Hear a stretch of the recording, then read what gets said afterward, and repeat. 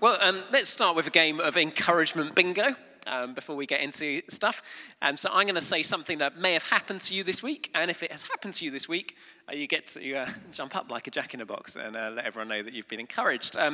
So we'll start with a fairly basic and easy one, and if none of these apply to you whatsoever, don't worry, I'm going to preach the gospel at the end, and you'll have a chance to respond to Jesus.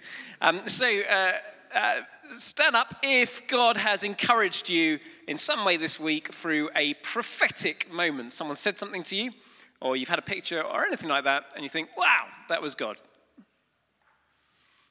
Okay, that's really cool. Right, have a sit down. Stand up if you've been encouraged in some way through a worship song that you've sung or heard in some way. It's like the quicker you respond, the easier it is. Okay.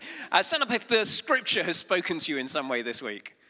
And a Bible verse or something really stood up to you. Okay, people need to read the Bible more. That's a given. If you read it, it will work. So you just need to read the Bible more. It's Lent coming up. Hand on your head, hand on your heart. I need to read the Bible more. Okay, that's your basic discipline for Lent. Read the Bible. Stand up if you've seen something unusual or spectacular happen this week, where you think, oh, God was really at work in that. Yeah, we got one over here. Go on, tell us that then. I did hear about the balloon. Do you want to tell everyone? Go on. So just this morning, in the last song, everyone? We had this red balloon travel around the church, and it was just like a bit unusual because there must have been a party a few days, the day that weekend. But this red balloon literally was taken gently kind of around the church, and then someone said it went around 2.5 times the whole congregation. It went behind the worship people. I didn't notice that bit, but all I saw it do was I was actually praying for someone, and I won't mention who it was, and this balloon just went gently at the front, but really slowly, and then it went round this person I was praying, and then it went round some others, and then it round the back, and then it got whooshed up crazily, like from the air vent. But it's like, and it just made me feel like some of the people had probably different ideas on it, but I just thought we were like praying, like God's sometimes so gentle and lovely, and I felt like God was wanting to touch everyone with his gentleness in the service, but then also sometimes it's exciting and. Yeah. No, thank you. And someone else said it was red like a heart, and it was like the beating heart had taken off and was doing new things. Exciting, isn't it? I don't think there's any balloons in here, so we'll have to pray for a different sign here. Anyone have an incredible small week this week? Chris, why don't you come and tell us about your incredible small group this week? Yeah, I think we got a few representatives from our small group who are giving it large now. We had a moment after our small group this week, didn't we, where we just felt, Stephen in particular and Fee, just felt like there was prayer ministry to do after the small group. We don't normally do that, but it was great to pray with some of the others. Go on, give us a bit more. We just laid hands on each other. Anyone who wanted prayer ministry came and got prayer ministry, and we ended up kind of praying for everyone, really. So, cool. Yeah. Okay, here's another one. Stand up if you've been encouraged in prayer ministry this week. Woo! Who's going to come and tell us about that then? Come on, someone. Sam, you're still standing. Come on in.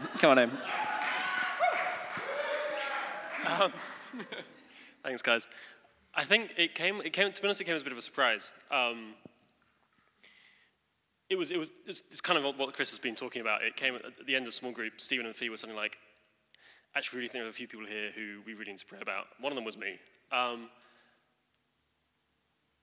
it was a bit of a surprise, because I was like, I'm fine. But it was one of those finds when you know that there's actually stuff underneath that isn't quite fine.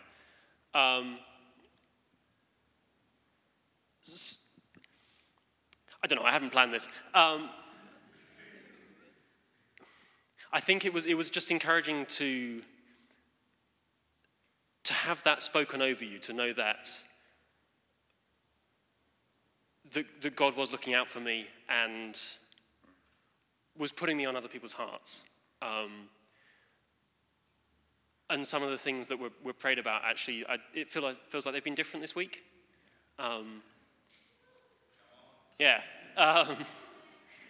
So that's been pretty encouraging. Brilliant. Thank you very much. Anyone had an encouraging email, WhatsApp, or text message this week? Come on, we're still standing. Otherwise, I'll start preaching. Okay, you guys need to encourage each other more. Didn't you hear Chloe's sermon last week? We're supposed to be all relational and like nice to each other. So let's get some messages flowing around for Lent as well. We're going to read the Bible. We're going to do more prayer ministry. We're going to text people, and Dennis is going to, I don't know. I mean, what should we give Dennis to do during Lent? Alison, what do you think Dennis should do during Lent?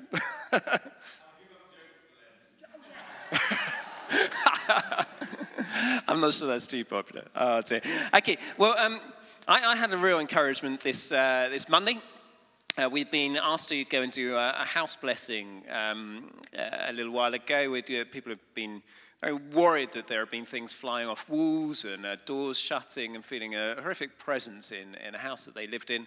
And so they phoned up the church office, came through to my emergency number, as it were. And Nicola and I went down on our way to a school bingo evening. That's how holy we are. And they were like, "You're going gambling? You're definitely not the right people. We should have called someone else."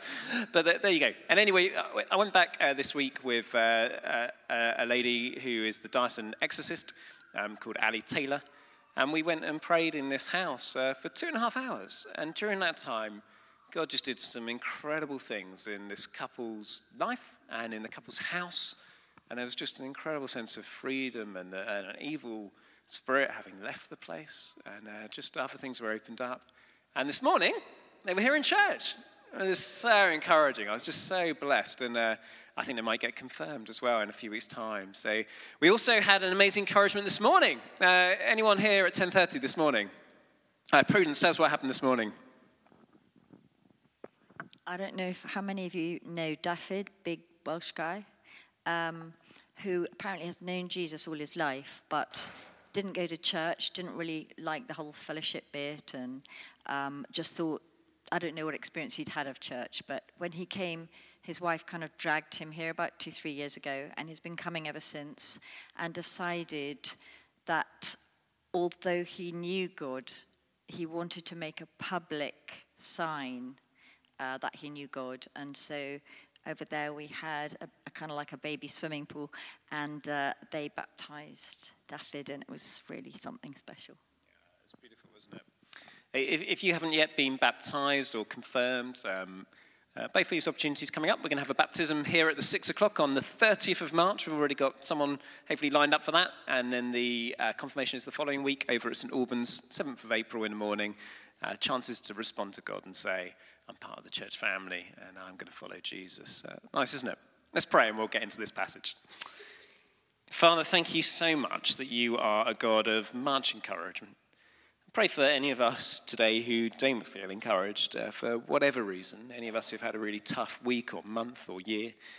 And pray that tonight you'll just open our hearts and our eyes to you and you'll speak to us. And I pray for a great spirit of encouragement in this room this evening.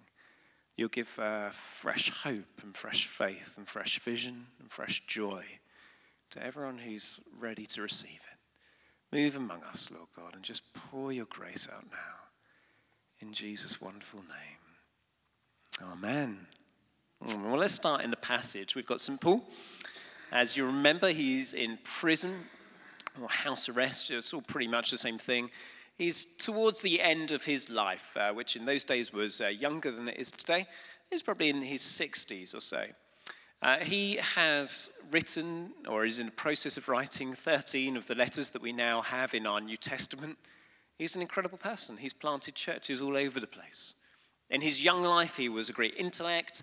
He was someone who could understand the law, the religious law very well, and could teach people it. And he was also a zealot. He was quite happy to kill people who disagreed with him and see them killed.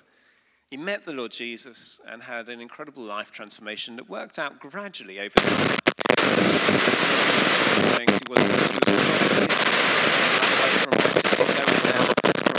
In a basket because everyone was out to get him, and it was only after spending 3 years in the desert that his head got back in gear. And if any of you are wondering about ordination, that's one of the historical reasons why we send people off to theological seminary for 3 years, so that in the middle of the desert, where there's nothing much for them to do or anything really of any benefit or use whatsoever, they might realign themselves with Jesus somehow. And that worked for Paul, and it's worked for many other people since. When everyone else didn't like him, he got picked up by the great encourager, Barnabas, also known as Joseph. And the encourager said, "You're just the guy that we need on our team," when everyone else knew he clearly wasn't the guy you needed on the team because he was going to bring acrimony. But Barnabas, encouraging him, helped this man Saul to become Paul, and Paul means small, a man of no importance. He gradually understood himself as a man of no importance and carried on doing wonderful things. I haven't got time this evening to rehabilitate Paul from all the awful things that people have been saying about him over the last 2 centuries, but if you've got in your head that he was a terrible man, then I've got some podcasts you should listen to because you're wrong, and you need to have your head realigned on this incredible saint that God gave to the church to help us understand Jesus more. So Paul here is in prison. He's at the end of his life. He has run a really good race. He's not imprisoned by accident. That's really important to know. In Acts chapter 20, he is heading to Jerusalem, and he's intercepted by some prophets. Who are the people who said they've been encouraged by prophetic revelation this week? Quite a few people in the room, either received or directly or from someone else.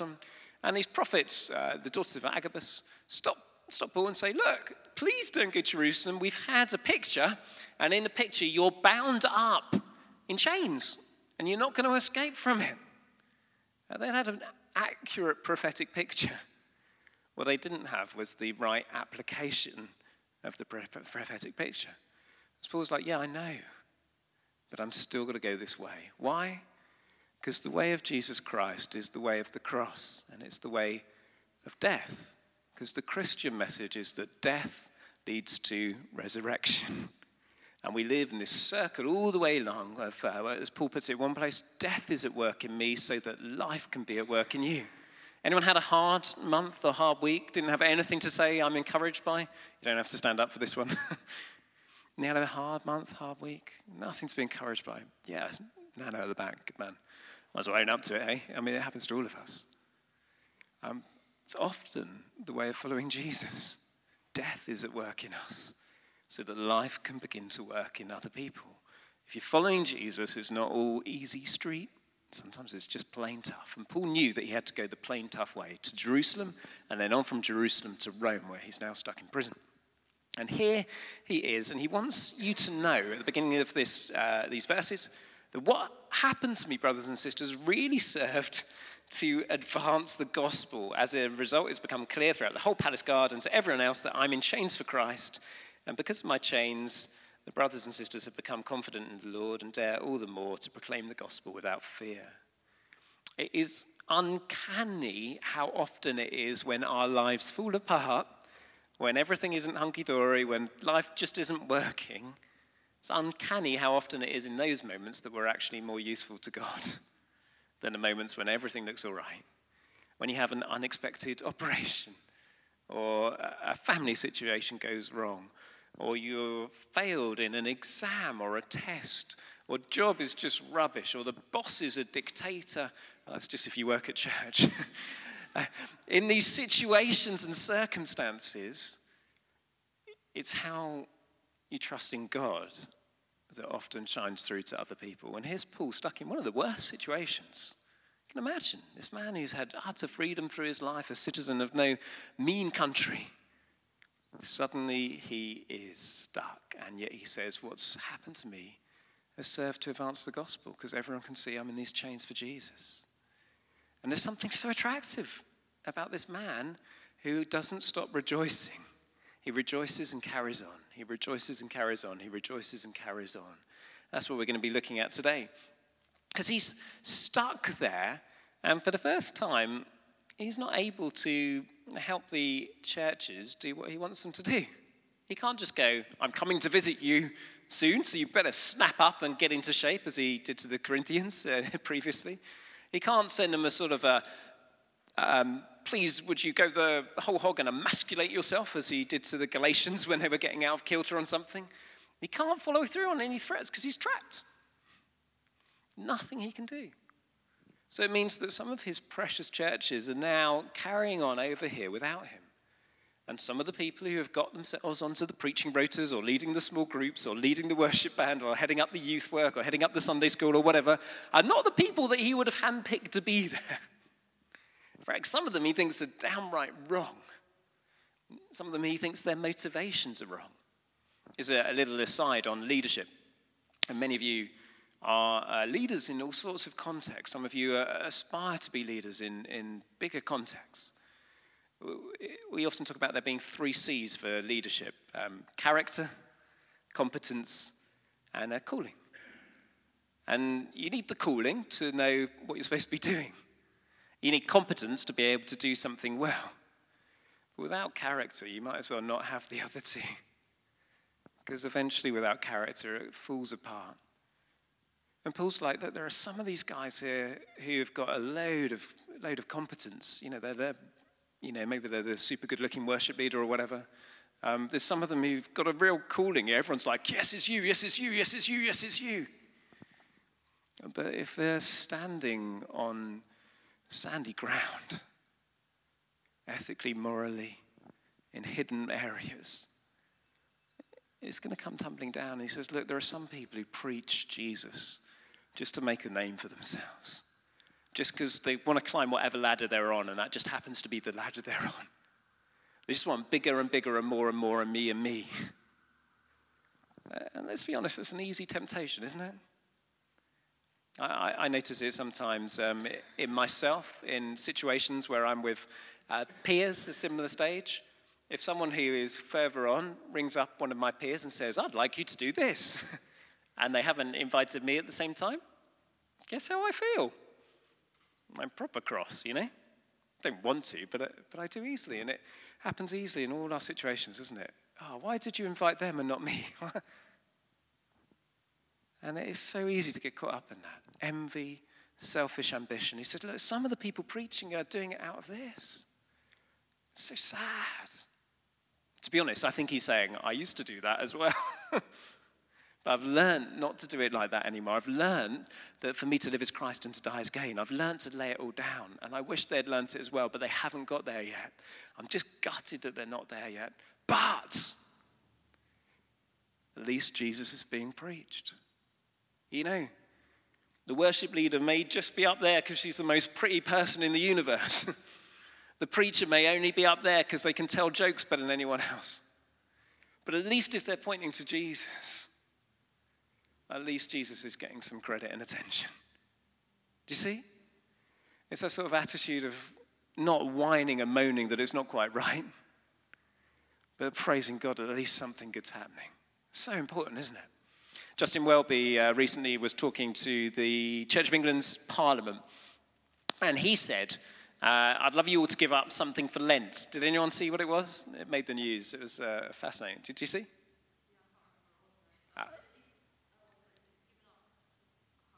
Yeah. It looks like you need it. It's giving up cynicism for Lent. That sort of thing where you're always thinking that what the other person is saying, they're doing it for some sort of negative reason. We're quite a clever bunch of people here, aren't you? You're sort of double-thinking people going, I know why you're doing that. I know. And actually, he's saying, well, why not just assume the best out of people? Paul's like, look, I know some of these people are doing it for these bad reasons. Frankly, I'm, probably 20 years older than them. I've seen it all before. But nevertheless, at least they're pointing to Jesus. And if they're pointing to Jesus, then people are going to come and encounter Jesus. And once Jesus has got hold of them, he's going to teach them. And as Jesus teaches them, the church is going to grow. So I don't care. I'd rather they were all in the right place. But even in their mixed up, messed up place, that's good. And he carries on in various ways. I'm not going to go right through this evening. But what I want you to notice is the RAC. That he rejoices and carries on. He rejoices and carries on. He rejoices and carries on. He just says, look, I continue to rejoice. I know that through your prayers and God's provision of the Spirit of Jesus, what's happened to me will turn out for my deliverance. I expect this deliverance, but frankly, I don't care. If I die, I die. And it'll be better for me. If I live, and I'll be able to serve you. But for now, I'm just going to rejoice and carry on. I've had a unsettling couple of years personally as I've had all sorts of different things come along. I got asked to go on a leadership course, and then every so often as a result of that, I'd get phoned up and asked, do you want to do this, or do you want to do the other, or do you want to do the next thing? sometimes really attractive and exciting possibilities. It's very hard to live in the near future, isn't it? Or even in the future, and not to live in the present. And I think God's allowed me to go through this little season as a way of stretching me and going, actually, what do you really care about? What's your heart really all in for? And he gave me a picture just a week or so ago, and it was of me basically standing on a cliff. And this isn't a suicidal thought or anything to disturb you, but the idea was I just jumped off this cliff, and as I did, God just lifted me up again on his wings in his way. And it was just a simple thing of saying, Richard, all the things that you easily hold dear, all the things that you think make you something, all the things that make you worthwhile or whatever, why don't you just, instead of climbing up another rung, why don't you just go like this and just see what happens when you bounce on the waves and the winds of my mercy. It's ever so lovely. And it came just at the same time as one of my real mentors said, I'd love you to come and do this with me. And I realized that the answer was no. Because God's rooted and put us in this place at this time. And he told me this lovely thing, and I just wanted to share this with you this evening. I wasn't sure what I'd say exactly this evening, but I wanted to share this with you this evening. He said to me that if you keep striking here, as in keep breaking up the ground here, you're going to strike gold. You're going to strike gold. It feels like God's begun just the most incredible thing. I don't know about you, I was enjoying the worship earlier, and I was rewinding my head 6 years ago to the 4 o'clock slot that we had in here on a Sunday afternoon, where there were 3 interns and 3 young people, and that was our evening service, 4 o'clock in the afternoon.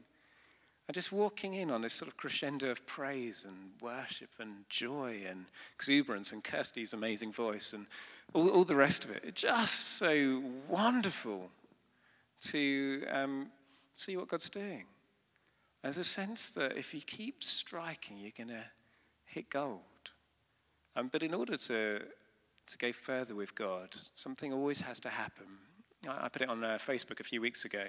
It said that the cost of the next move of God is always everything you've gained so far. The cost of the next move of God is always everything you've gained so far. I wonder if you know the truth of that. You think you've been building up a reputation or a status in your job, or you've been working hard at something, and God's just like, actually, I wonder if I don't care about that. Just jump off the cliff again and see where I take you. I'm very lucky because I think there's been 3 times in my life since I was 18 where God's taken me on a process of saying, I want you to relinquish this thing you hold on really close to, really tight to. And a couple of years ago, someone got me to do a timeline of my life. And I clocked that every time I did one of these big jumps off something, my spiritual life grew like that. My outward status went down, as in, in terms of the role I had or some other thing. But my spiritual life went way up like that. So amazing to look on and go, wow, isn't God kind and faithful? If you just say, I'm not going to hold on tight, I'm going to let go to you. That's what St. Paul's saying here. He says, look, for me to live as Christ and to die as gain.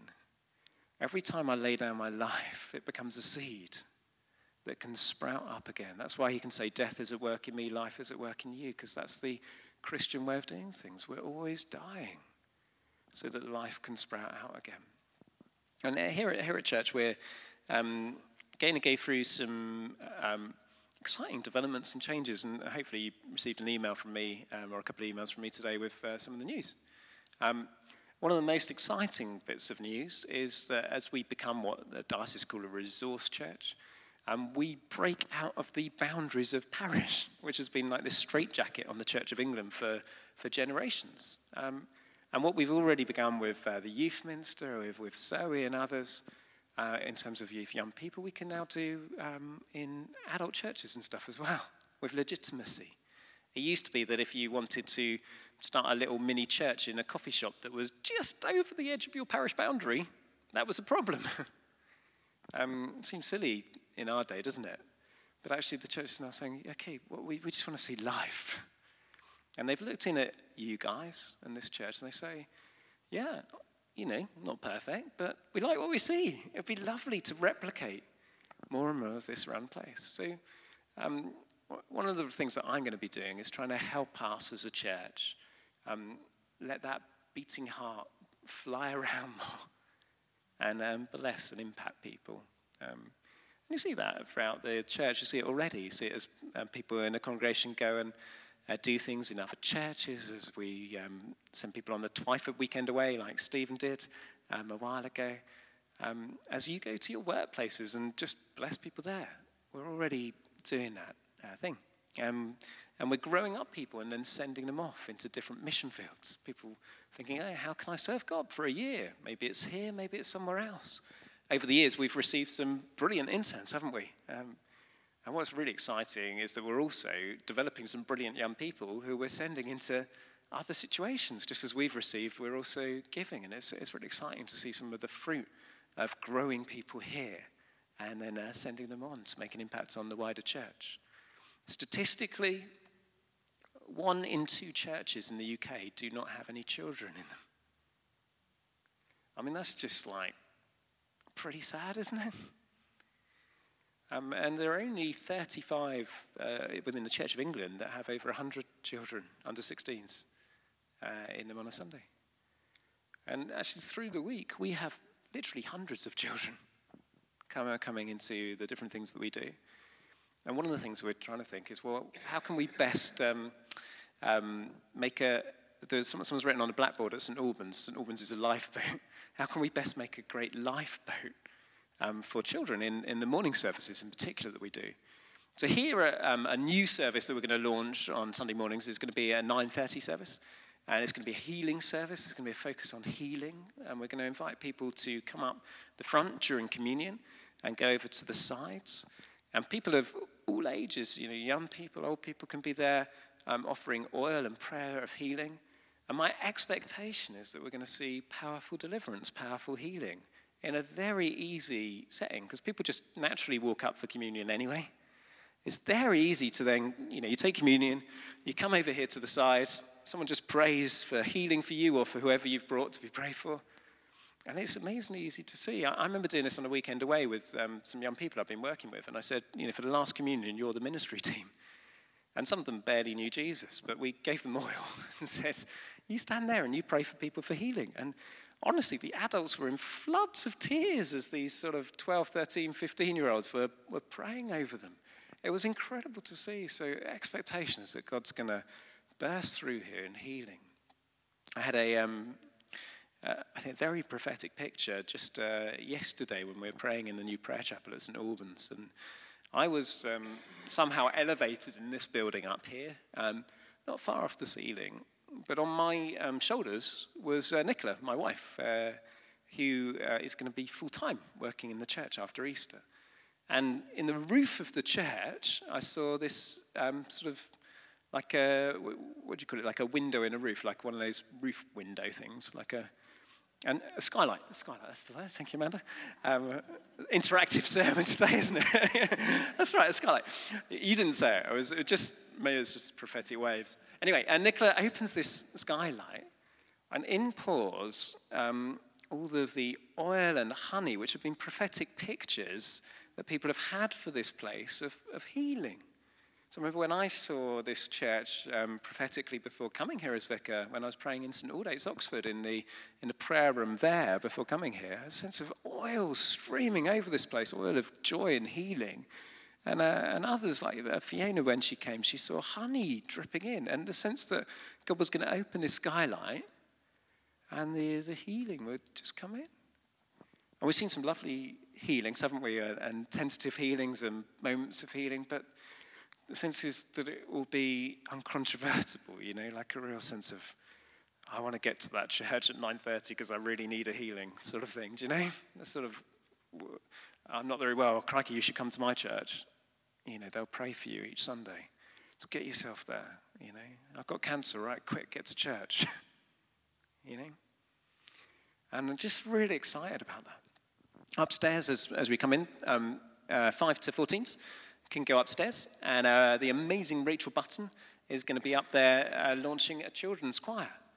And if you know anything about parenting in the W4 area, you know that it's basically how many activities can you tick off in a week. It's like a hectic life of, I've got to get 6 children in 17 places this week. And if you can give them a tangible activity that they can tick off, but is also blessing and improving children's lives, it's amazing what God will do with that. I don't know the songs that you sung as a kid. Can you still remember them? I'll give you a look at me try. Row, row, row, yeah. You still remember it, yeah? Yeah? And it's amazing how it sinks into your soul as you sing it.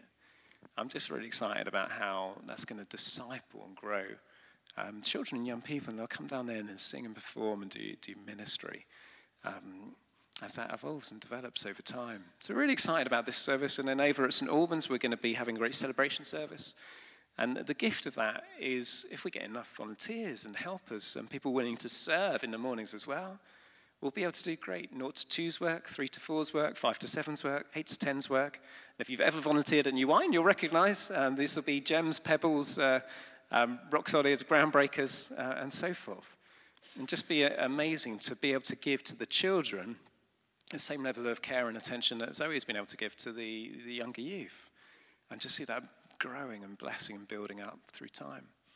Our chances to serve and grow and great worship and ministry there each week. And I'm really excited about this. Really excited that Nicola's able to go full time as our sort of director of mission and ministry here, looking after the local church and making sure it's better organized than I managed and all the rest of that. But it's not really for the church that I'm excited. And this is where I'll finish us off today. Someone said that if you try and get a church, all you'll ever get is a church. I'm going to try and make the best church we possibly can. All you'll ever get is a church. But if you try and make disciples, i.e. people who follow Jesus, you'll always get a great church as a byproduct. If you try and make a church, all you'll get is a church. You won't get disciples. You'll just get a bunch of consumers that just give me. But you try and push us to be real followers of Jesus, you get a great church as a byproduct. That's what we've been really trying to do over the last few years, trying to say, let's just follow Jesus. Let's follow him around. And sometimes, because Jesus is Jesus, he says, cool, Mark, it's Jerusalem then. There's a cross coming up. And at that point, you've got a choice. He was really interesting, wasn't he, in going to Jerusalem, Jesus, not Paul. Really interesting. He was like, I'm going to Jerusalem, I'm going to Jerusalem, I'm going to Jerusalem. And then he gets there. And he does his turning over the tables, money change, all that sort of thing. And then he has that moment in Gethsemane. And he goes, but I'd really rather not if there's any other way, please. And that's really natural when you sit there facing pruning. And God's going to say, actually, something that's been really good that you've loved, like Jesus' earthly life and ministry, is about to be cut away from you. And some of the things that we've been doing, some of the roles that I've been doing, some of the services that have nurtured and grown us and helped us to experience Jesus and invite other people into are going to be pruned, and that's not always easy. But the only way to follow Jesus well is to keep following him. I remember being at a church, I won't say where it is or what it was, but the incumbent there had a vision that by a certain year, this church would be reordered and you'd be able to have banquet tables in it, like we did at St. Albans last year. But he faced some real opposition. People saying, the likes of over my dead body, you're going to do that. And because he faced opposition in other areas, he gave up on it. And actually now, not under his watch, but in a later watch, it's on a decline. Change is inevitable. Change always happens. The only question is, are we following Jesus in the change that he's leading us into? And I've worked this out for a couple of years now. I'm absolutely sure we're following Jesus where he's calling us to go as a church. As we do so, sometimes there's pain, but the fruit is just incredible when you follow Jesus even through the pain and difficulties. What does it mean for the 6 o'clock? Well, I hope that some of you will be really excited by what I've said about the morning service and like, oh, wow, I'd love to serve in those. You know, what a difference I could make to 0 to 2s, 3 to 4s, 5 7s, or other things. Some of you might be like, wow, I could really get involved in that. But you might also be saying, wow, I wonder how we can let this community in the evening become more and more a place of making disciples. You know, where we share our encouragements, where we say, yeah, God was doing this in me, where we check in on one another, where we send the text messages, where we make sure all of each other are known and loved and cared for, and where God can send us more people because he knows that we'll look after them. I hope that you'll feel a real part of building up what God's going to do here in the evening. I just think God's going to release some really lovely stuff to us in this season. Whenever he says, give up something, oftentimes there's a blessing coming your way. God's rarely in our deficit, is he? Maybe you've tried that, you've given him something. It's a financial thing or something else, and you've gone, oh my goodness me, isn't it incredible how he gave back to me? Have you ever done that? I found it again and again to be true, that I can't outgive God. How about you? How can we grow together this Lent?